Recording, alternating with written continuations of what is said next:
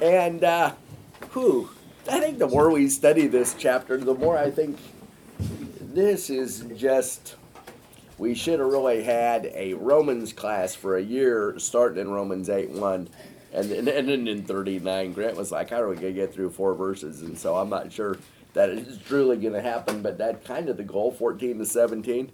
And would you read for us, Grant? Maybe all the way going back to verse 1 and starting us and going to 17. The reason is, remember all the way in back verse 1 where there's therefore no condemnation for those who are in Christ Jesus. Many commentators seem to say this is sort of the thesis statement of the whole chapter, and so all the rest of it is kind of a commentary on that one verse. Seems to me like that's kind of likely. And so think about today as we're feasting on adoption and being children of God, being led by the Spirit of God. Think about that in context of having no condemnation, because certainly, and it could be that you struggle a little bit with your security. This is a fantastic chapter on being secure in Christ. Grant, if you don't mind reading 1 to 17 and praying for us, we'll go to it. There is therefore now no condemnation for those who are in Christ Jesus, for the law of the Spirit of life has set you free in Christ Jesus from the law of sin and death. For God has done what the law, weakened by the flesh, could not do. By sending his own Son in the likeness of sinful flesh, and for sin, he condemned sin in the flesh, in order that the righteous requirement of the law might be fulfilled in us, who walk not according to the flesh, but according to the Spirit. For those who live according to the flesh set their minds on the things of the flesh, but those who live according to the Spirit set their minds on the things of the Spirit. For to set the mind on the flesh is death, but to set the mind on the Spirit is life and peace. For the mind that is set on the flesh is hostile to God, for it does not submit to God's law, indeed it cannot. Those who are in the flesh cannot please God. You, however, are not in the flesh, but in the Spirit, if in fact the Spirit of God dwells in you. Anyone who does not have the Spirit of Christ does not belong to him. But if Christ is in you, although the body is dead because of sin, the Spirit is life because of righteousness. If the Spirit of him who raised Jesus from the dead dwells in you, he who raised Christ Jesus from the dead will also give life to your mortal bodies through his Spirit who dwells in you. So then, brothers, we are debtors not to the flesh, to live according to the flesh.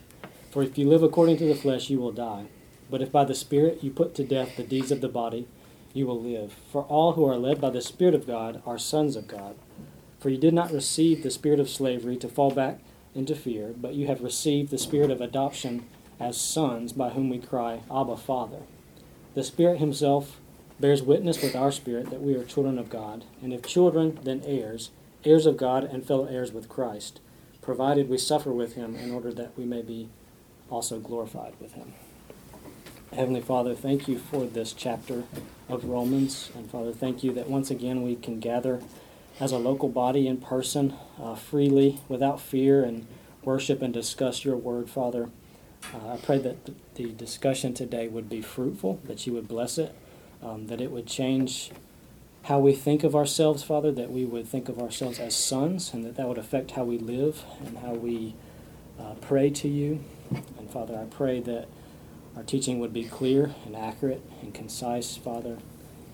And I pray this in Jesus' name. Amen. Amen.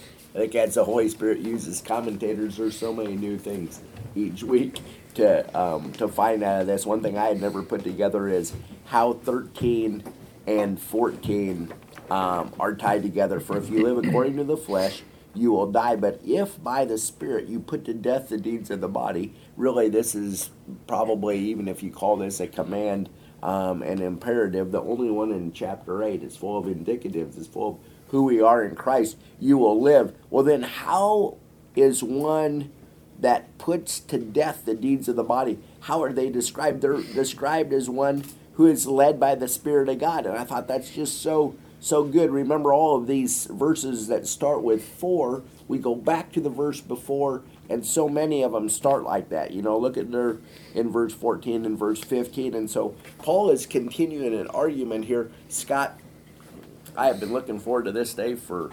167 hours since we got done last week. Could you kind of connect that there and tell us what you get from verse 14 from the white sheets. Sure. Yeah, well, let's just read 13 and 14. For if you live according to the flesh, verse 13, you will die. But if by the Spirit you put to death the deeds of the body, you will live. For there's the connection that Jerry was saying. For all who are led by the Spirit of God are sons of God. And tons of people talked about this. The leading of the Spirit does not refer to guidance for everyday decisions. And it's not like people say the Spirit led me to choose this job or that job or to marry this spouse or to buy that house. That's not what he's talking about here. He's talking about being controlled by the Spirit, governed by the Spirit. We're no longer under the mastery of sin. We're now governed by the Spirit. And the Spirit sort of leads us like a captain leads an army out to war. I just love that. I think it was Matthew Henry. It's like a captain leading the battle out to war, leads us to deal ruthlessly with sin. The Spirit now, we hate our sin. So it's like before conversion, we loved our sin. We were enjoying our sin, blind to the glory of Jesus. Regeneration happens. The Spirit brings life because of righteousness. Everything changes. Well, we see our sin as horrible. We grieve by our sin. We mourn our sin. But one guy just gave the illustration of you're in a dark cave. You're going through this dark cave. You can't see very well. A guy has a really bright light in front of you. You ask him if he could please turn around. He shines this really bright light in your face, and it sort of blinds you. You look down, you see this poisonous, hideous spider on you, and you're just like, you're just repulsed by it. You swipe it off. Well, the Spirit will reveal sin like that. There's spiders all over us, and we're just repulsed.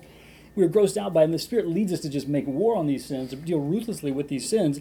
I do think when we are dealing ruthlessly with our sin, that's an evidence that we are a child of God, which we can get into that more. But it's this captain of an army leading us out to fight sin. I think that's the idea. Yeah. Good, Josh? Yeah, if you don't have a commentary and you want a little bit more, you can talk to Zach Wood on the connection with 14 and 12 and 13. He shared this with me a few months ago, and it just stuck with me. But when we're fighting sin, putting sin to death, that's true evidence of us being sons of God.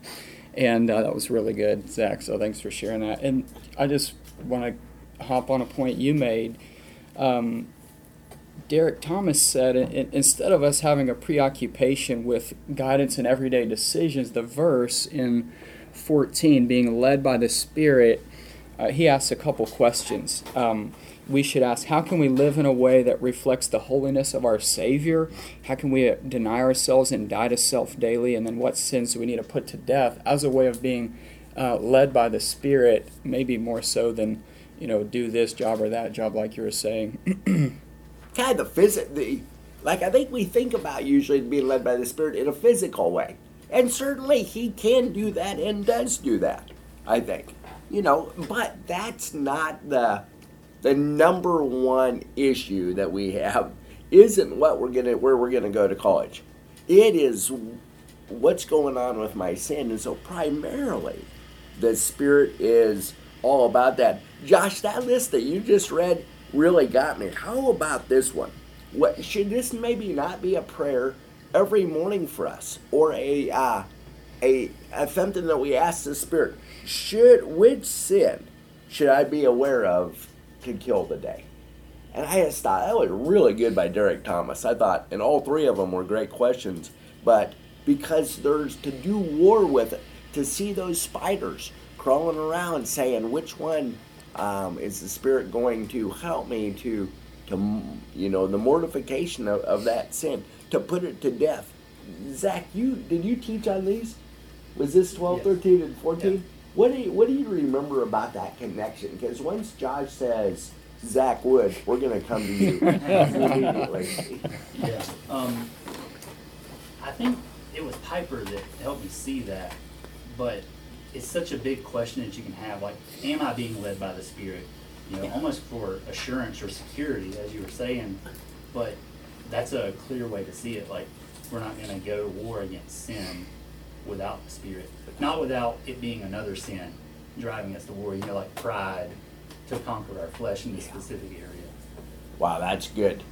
So if somebody was going to war against the flesh as an unbeliever, they might do that, but for a different reason. Their motive wouldn't be right. Yeah. But you they'd be led by another sinful flesh. Yeah. Isn't that interesting? Yeah. So it's a great question to ask, and again, it's not always so easily discerned. Grant, can you help us here?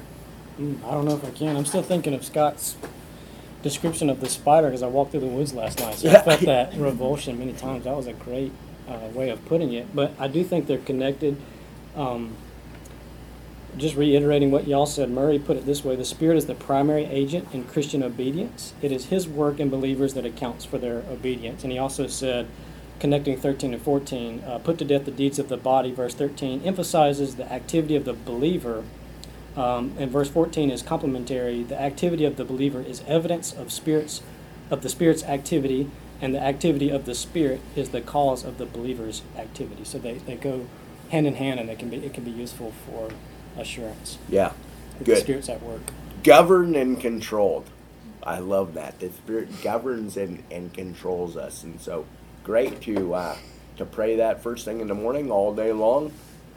Scott? Yeah, can I just say one thing about, before we get into the adoption verse? I just feel like different people talk about this, but one guy just said, we're talking about, like today we're talking about spectacular, wonderful things. It was hard to even all these words. We get to 17.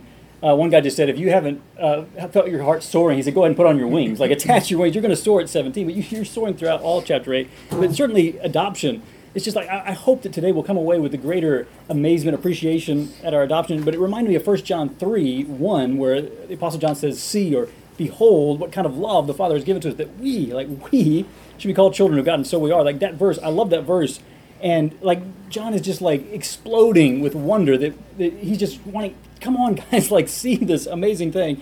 And one commentator just said, for God to stay His hand of judgment to forgive and redeem rebellious sinners like us would have been, in and of itself, a remarkable display of divine love.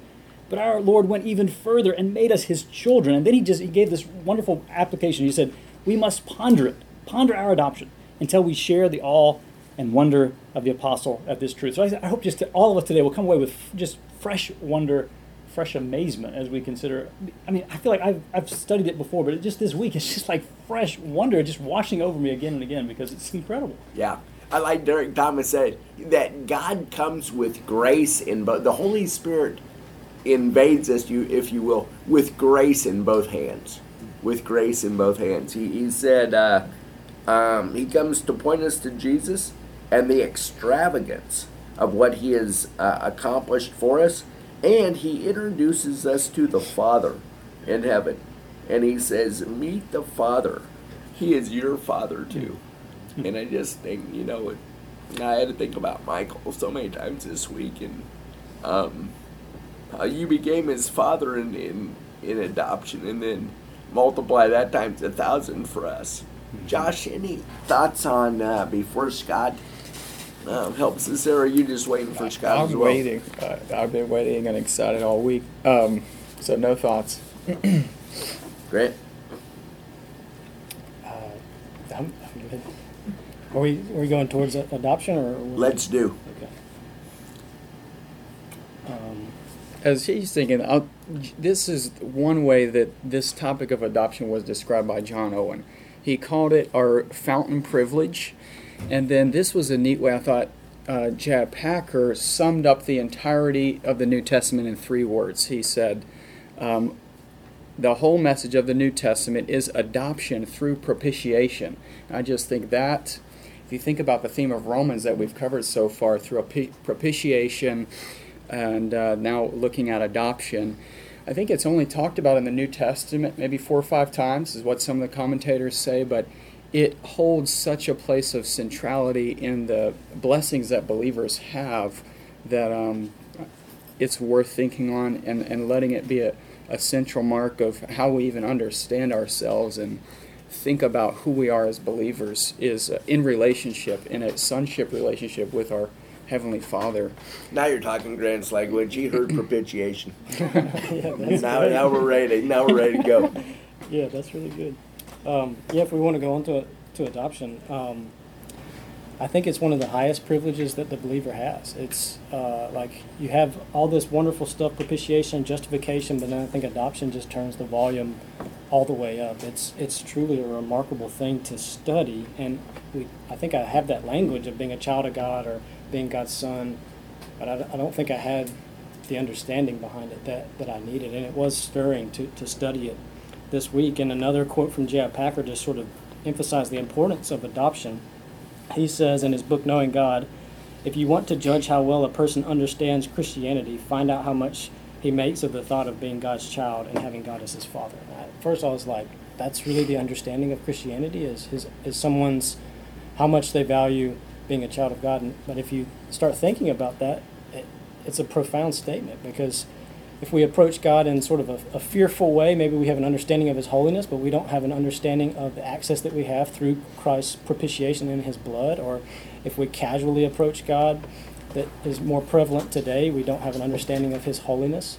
A true and reverent understanding that we are a child of a holy God is huge, because that means we understand how sinful we were, we understand how righteous we are now because of what Christ has done, and now we have access to that holy God, and we understand his holiness from Isaiah 6, yet we have access to call him Father.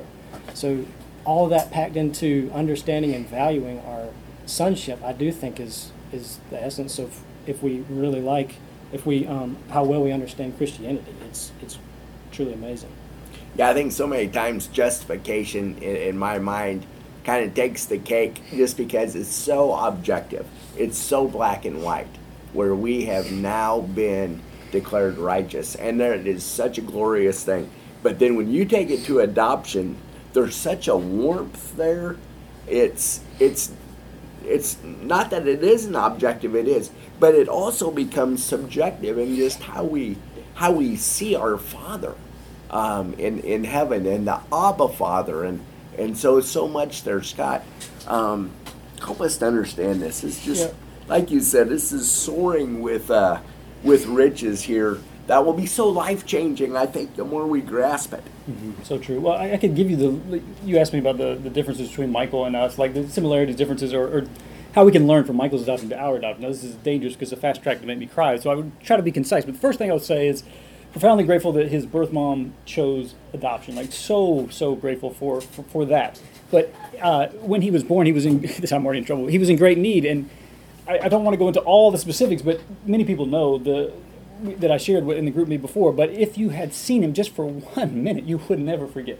Like, the sight of him, it was just, it was not good. But his picture, sometimes when the adoption is such a great need, it so points to our need. I mean, our need was so much worse than his, but he was in desperate need of help, but we were in far worse condition. We were without hope, without God in the world. We were running our hellbound race, indifferent to the cost. So his need should remind us of our tremendous great need. Number two, I would say his future would have been drastically different had he not been adopted. I mean, under God, you could say he was very close to going to foster care. Had certain things not happened, I won't go into the details, but he could have gone to foster care. And you can talk to Olivia about foster care and what that would have been. I mean, just such a different future. And so how different our future would have been, infinitely worse than foster care. We were headed for eternal destruction. So two different futures, great need, two different futures. Third would be when the adoption became final. Many of you guys were there, November 2019.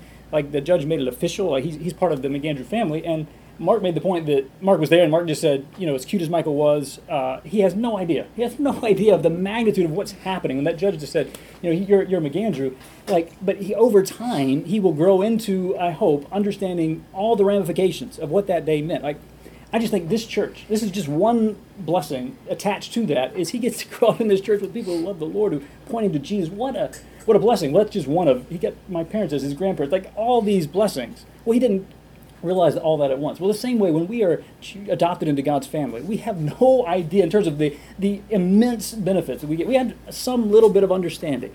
But I think over time, it just becomes more and more incredible. That's like this week. It was just fresh tears for me.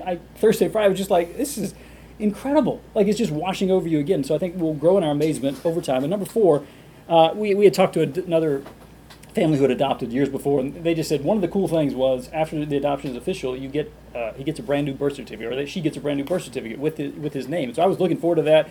We get this. We got actually 2 copies. He's got Michael Caleb McAndrew. He's got everything. It's all official. It's like, this is so cool to have it. But we would never just give that to him and say, it's official. You're our son, and that's it. No, we want him to know it, to feel it, to enjoy the fact that he is our son. And I'm taking this from another pastor, but in the same sense, God doesn't just say, you're my son or daughter. He wants us to know it, to feel it, to enjoy the fact that we're his children. So he gives us his Spirit, and his Spirit calls us to cry out, Abba, Father. So those are just 4 concise things that we can learn from Michael's adoption to our own. Oh, yeah. No, that's good. I remember my wife, Amy, had, I think it might have been in 2nd grade, so it must have been a 7 or 8 year old probably, who she just advertised in class. He was like, The rest of you, your parents had to take you. My parents chose me special. You know, and she was advertising how great it was to be adopted. And I thought it's a pretty, you know, it's kind of a neat perspective. You know, the Lord He chose us out of His own sovereignty and providence, not a thing that we could have done to do that. And God, out of His just great mercy and love, chose us and took us out of the miry pit, kind of like you were talking with Michael there. It's just incredible when you read that verse. Help us with this idea. And Schreiner was interesting because sometimes you hear, and you probably have heard, the Abba Father being like Daddy, and Schreiner says maybe even better, kind of dear Father, that idea. But you know, it's certainly a tender term. Anything there, Josh, for us? Maybe I can just sort of come at it a little bit differently, but when thinking about adoption, it defined would just simply mean this: all the legal rights and privileges that would ordinarily accrue to a natural-born child is now given to the adoptee. And it's to be made a full member of the family. No rights, no privileges are held back. And a child that's adopted is a full partaker of all of those privileges. And then you think about our adoption into God's family. He doesn't hold back any of the privileges or the blessings. He gives them in full. And He was not obliged or constrained or bound by any sort of sense of duty to adopt us. It was out of His free grace and kindness. And it's certainly not something He has to do. And then what you were saying, Scott, the Spirit, it's not just a status that we get, but the Spirit helps us to experience this sense of being adopted and being in God's family. And it's amazing to think about. And I was just studying it this week, convicted of how little I've actually thought about this. And then as you've reminded us how much I'm missing out on by not thinking about who I am as an adopted son. And it's something that I think as Christians we will want to do more and more and reflect and experience and know that we're adopted by God into His family. I think sometimes a misconception would be when we use the language, I think the unbeliever of the world would oftentimes say, you know, all of us are God's children. Now, all of us were made by God. There's no doubt about that. But Jesus clearly says, you remember those Pharisees, they were children of the devil, right? And that in Ephesians 2, 1-3, all over you would see that the unbeliever is not at all a child of God. Not like we are. And it's in a whole different realm. And so important to just see and to see where we came from, to say, oh, we were children of wrath. We were children of Satan. And then God changes us, adopts us. We're born again. There's all of this language that's so rich to say we are now in a whole different family. Well, let me ask you, any of you guys, this, to say, when you think about adoption, what are some of the favorite things that you could say about being in God's family? It's just so rich, and I'm sure that there's 30 things someone could say. What comes to mind about the joy of being in God's family? What's some of your favorite things?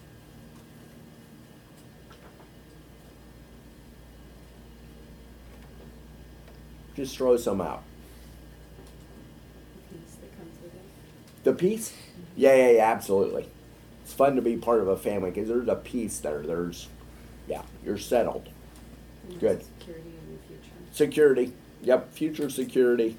I think about Michael there. You know, his future security, whole different than if he wasn't adopted by you guys. Good. What else? I'm kind of thinking about a part in Ephesians 2, verse 6. I'll start in verse 4 for context.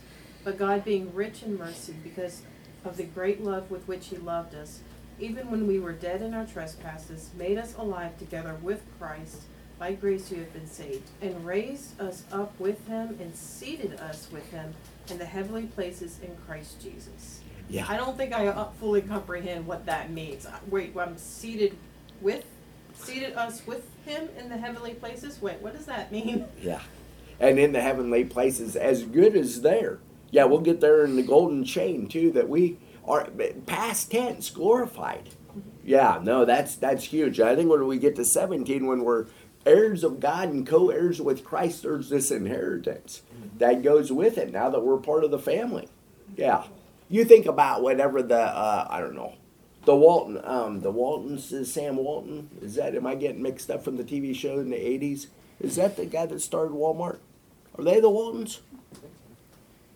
Okay. Man. Sam Walton Good night, started John Boy. Walmart, but I don't know if there was a character on the Waltons named Yeah.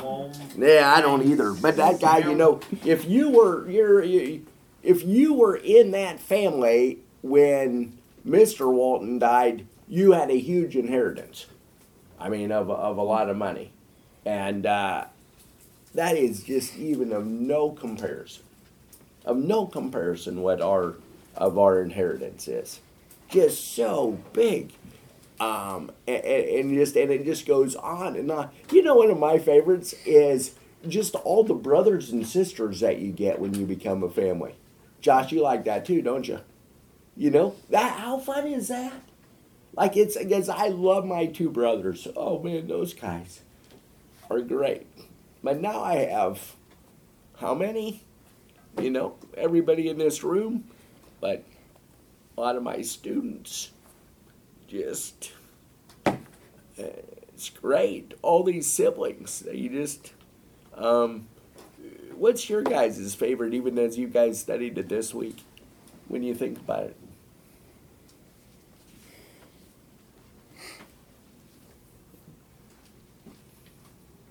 I mean, the intimacy. I mean, I don't know. It's hard to pick a favorite. Like, I think this intimacy level, like that cry, Abba, Father.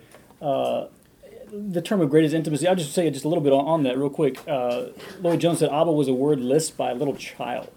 We cry Abba. Like, it expresses deep emotion, but it's like the cry part I can talk about. Like, it's when we're in need we can cry out, but it's the other side of it.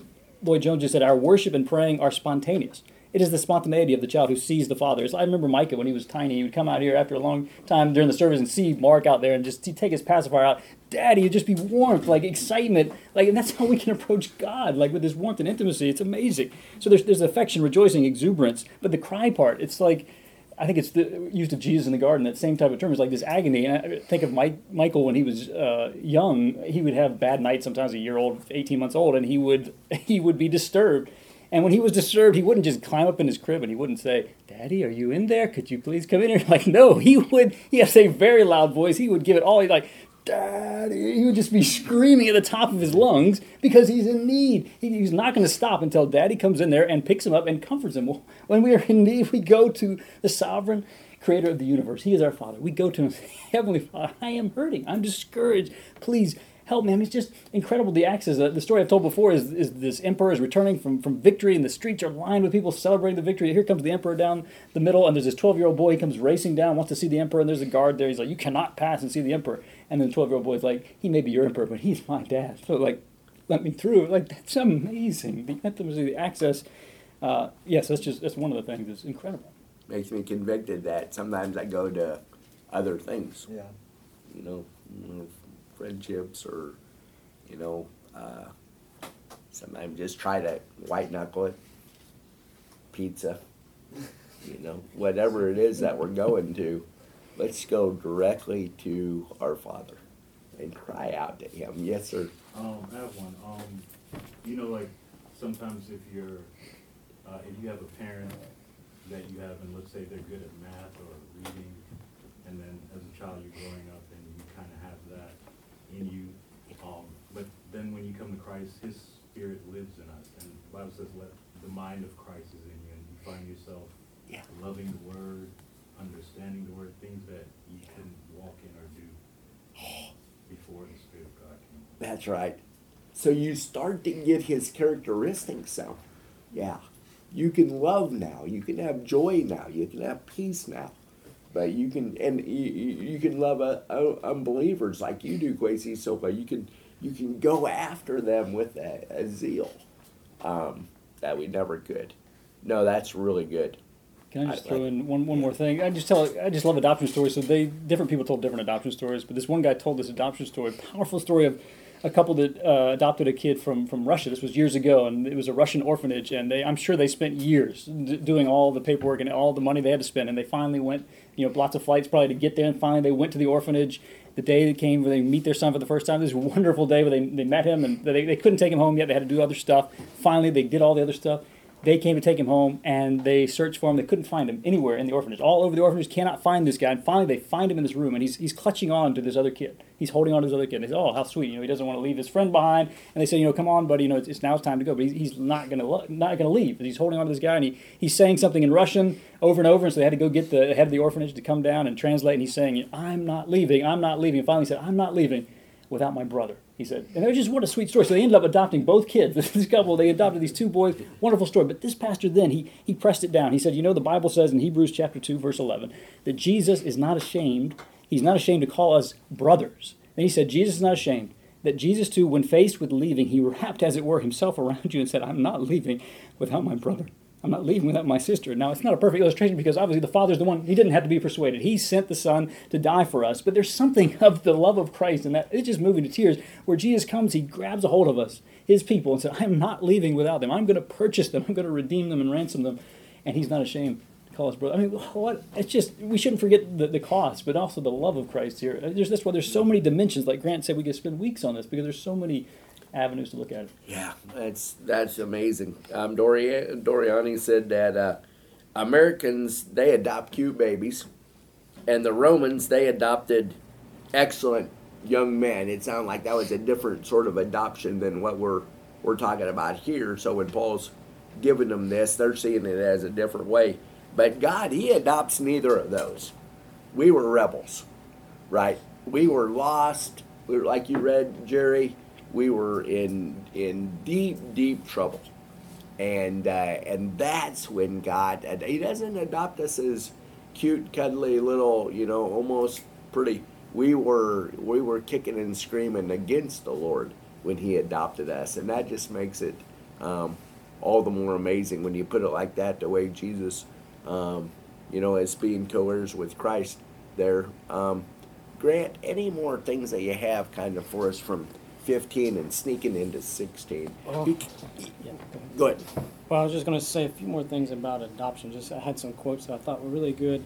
This was from Ligonier. One of their articles said that the English Puritans held that adoption was the central benefit of redemption, inasmuch as it encompasses the totality of what it means to be brought into a saving relationship with God as our Father. And when I was thinking about that, we talked about this one time at book club, and I guess when I think about justification, I wrongly squished adoption into justification. Mm-hmm. They're both single-time events in history. They're different from sanctification, but they're unique to themselves. So in justification, God forgives guilty sinners and accepts them as righteous in his sight only on account of the blood and righteousness of Christ. In adoption, he brings those who were once enemies into the family of God, giving them an eternal inheritance. We go from the law court to the living room, is what this quote says. Mm. And when I think about that, I think if we appeared before God in the throne room and in judgment, or just in front of a king in general, and the king forgives us of our crime on the basis of his Son, basically justification, then says, okay, you have been forgiven, you're now righteous, you can go without fear into the kingdom, live your life without fear of punishment for these crimes. But you go forth out from that king, and you don't have access back into the castle.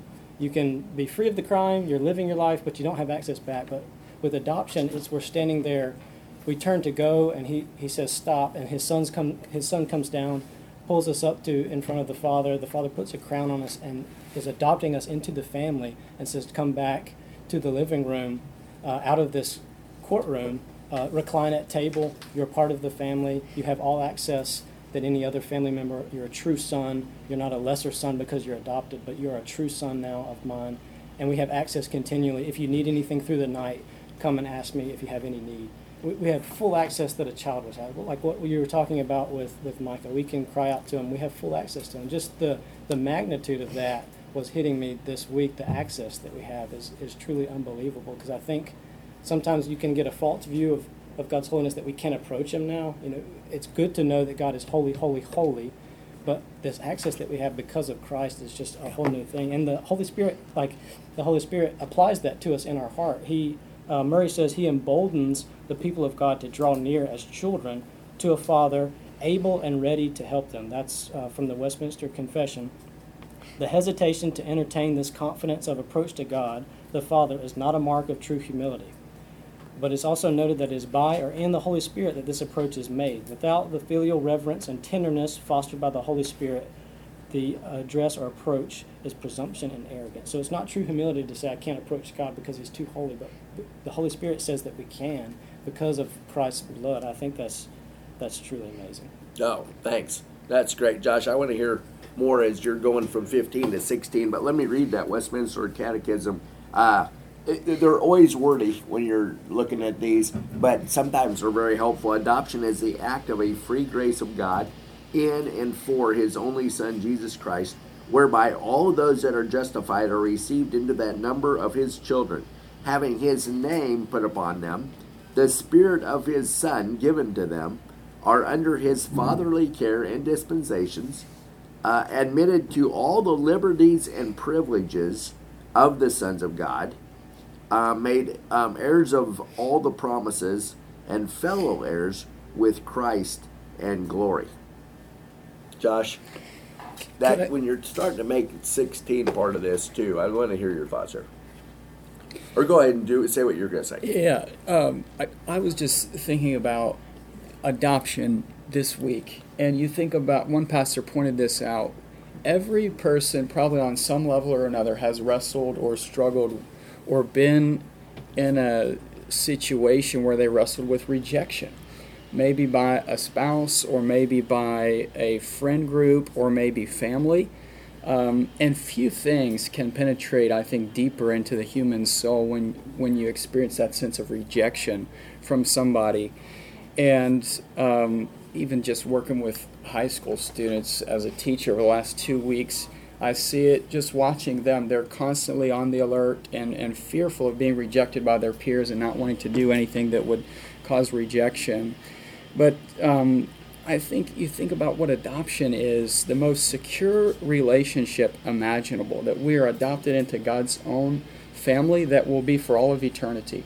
And we will never experience that sense of rejection ever again when we're adopted into God's family in our glorified state, for sure. But I think even now, in the sinful, fallen world that we live in, it's a precious truth that we can hold on to, that God will never leave or forsake us.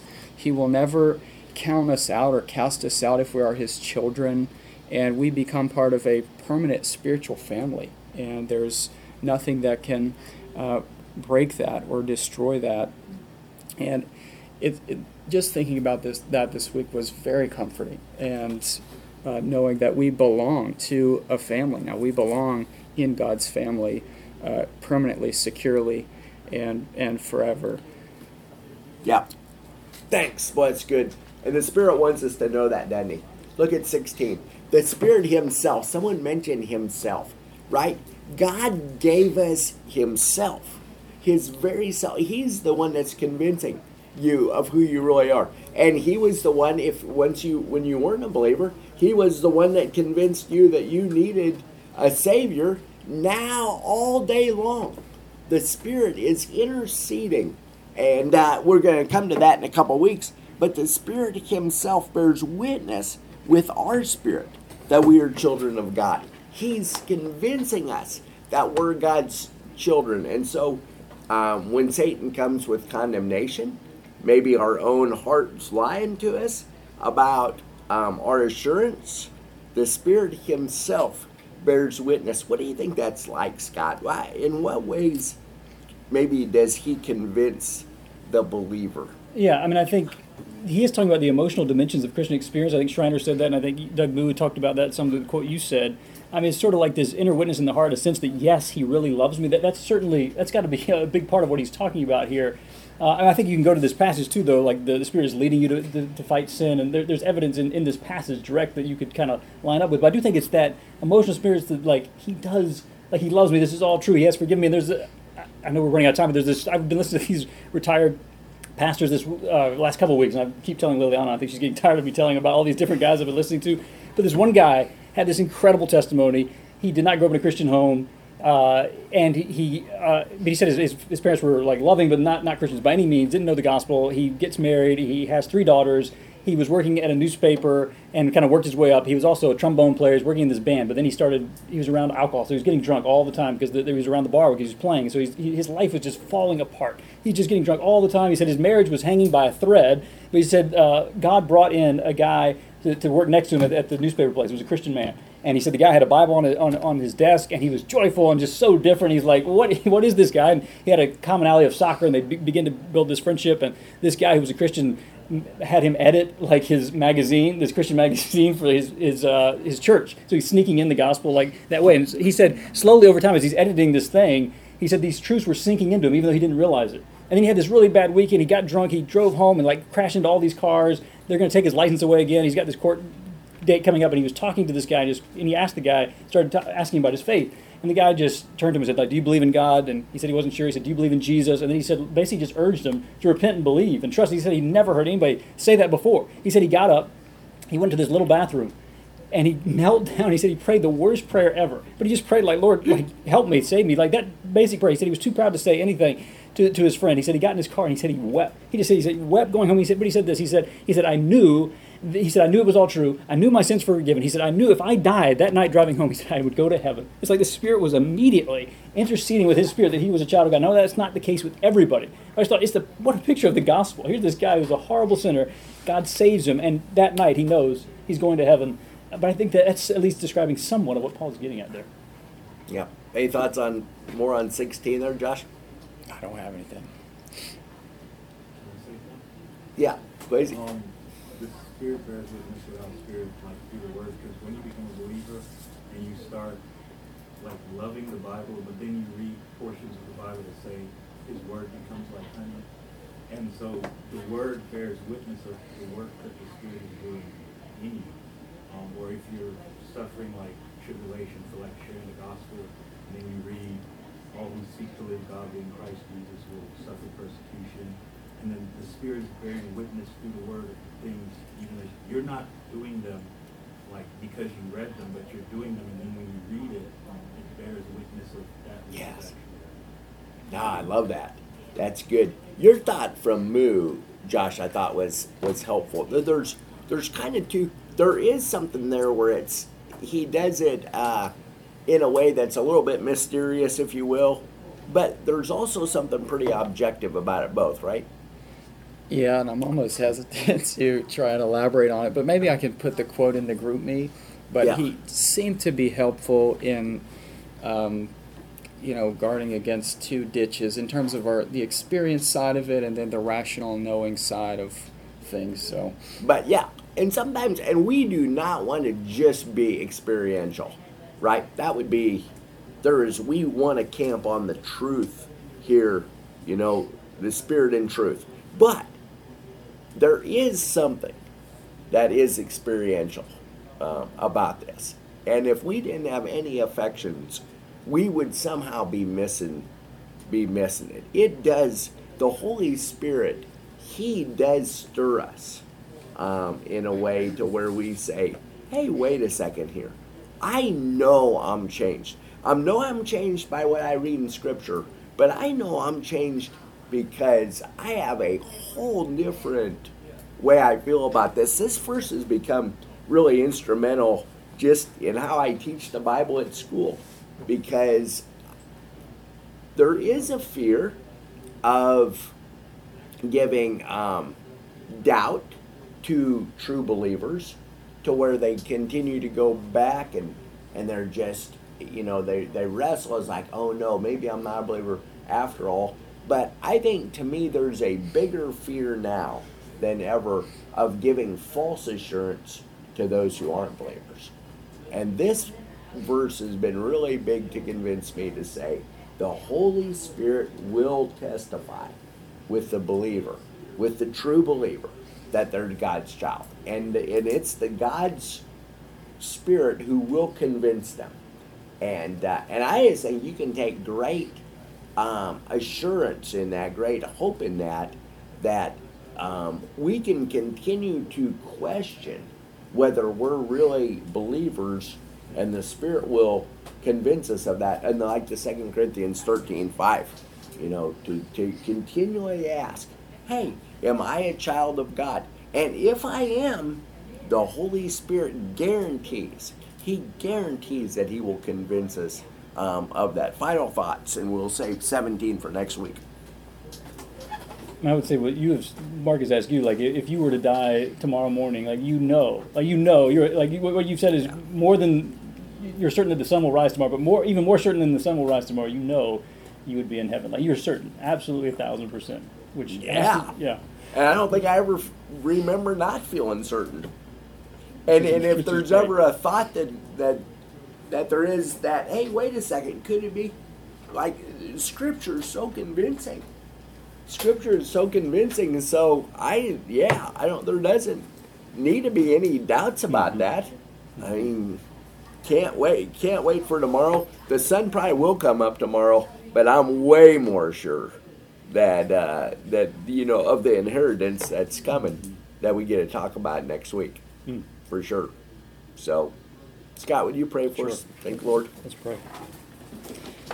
Heavenly Father, what a privilege to look at this incredible chapter in the Bible. Derek Thomas has called it the greatest chapter in the Bible, and the more we study it, I think the more we probably all will agree with him. What an incredible passage of Scripture. What an amazing truth to soak on today. Our adoption, that you have adopted us. As Jerry said, we weren't like the cute babies. No, we were rebels. We were in great need. We were without hope, without you in the world. We were running a hell-bound race, and yet you came after us, and you snatched us up. You gave us new life. You adopted us into your family. We have this incredible intimacy. We can cry, Abba, Father, this word used by a child, that we can approach you, our sovereign Lord of the universe, and yet we can come to you with any need and say, Heavenly Father, help us. So, Father, I pray that we would be quick to turn to you in times of need, but we'd also be quick to turn with joys, with praises, just spontaneity we would have, just coming to your presence all the time with joy, and help us to ponder more and more our adoption. I think the more we ponder it, the more amazed we will be. And Father, I pray you'd be at work through the service, through the singing, as the Vandalins lead us today, and Mark as he teaches, and Jerry as he leads in the prayer, and I pray for the community groups as well. First time these groups are meeting, I pray those would be edifying and fruitful times together, and I pray this in Jesus' name. Amen. Amen. And I hope that today that we're not just hearers of the word, but we really will take this to heart, enjoy the being an adopted child of God through the Spirit.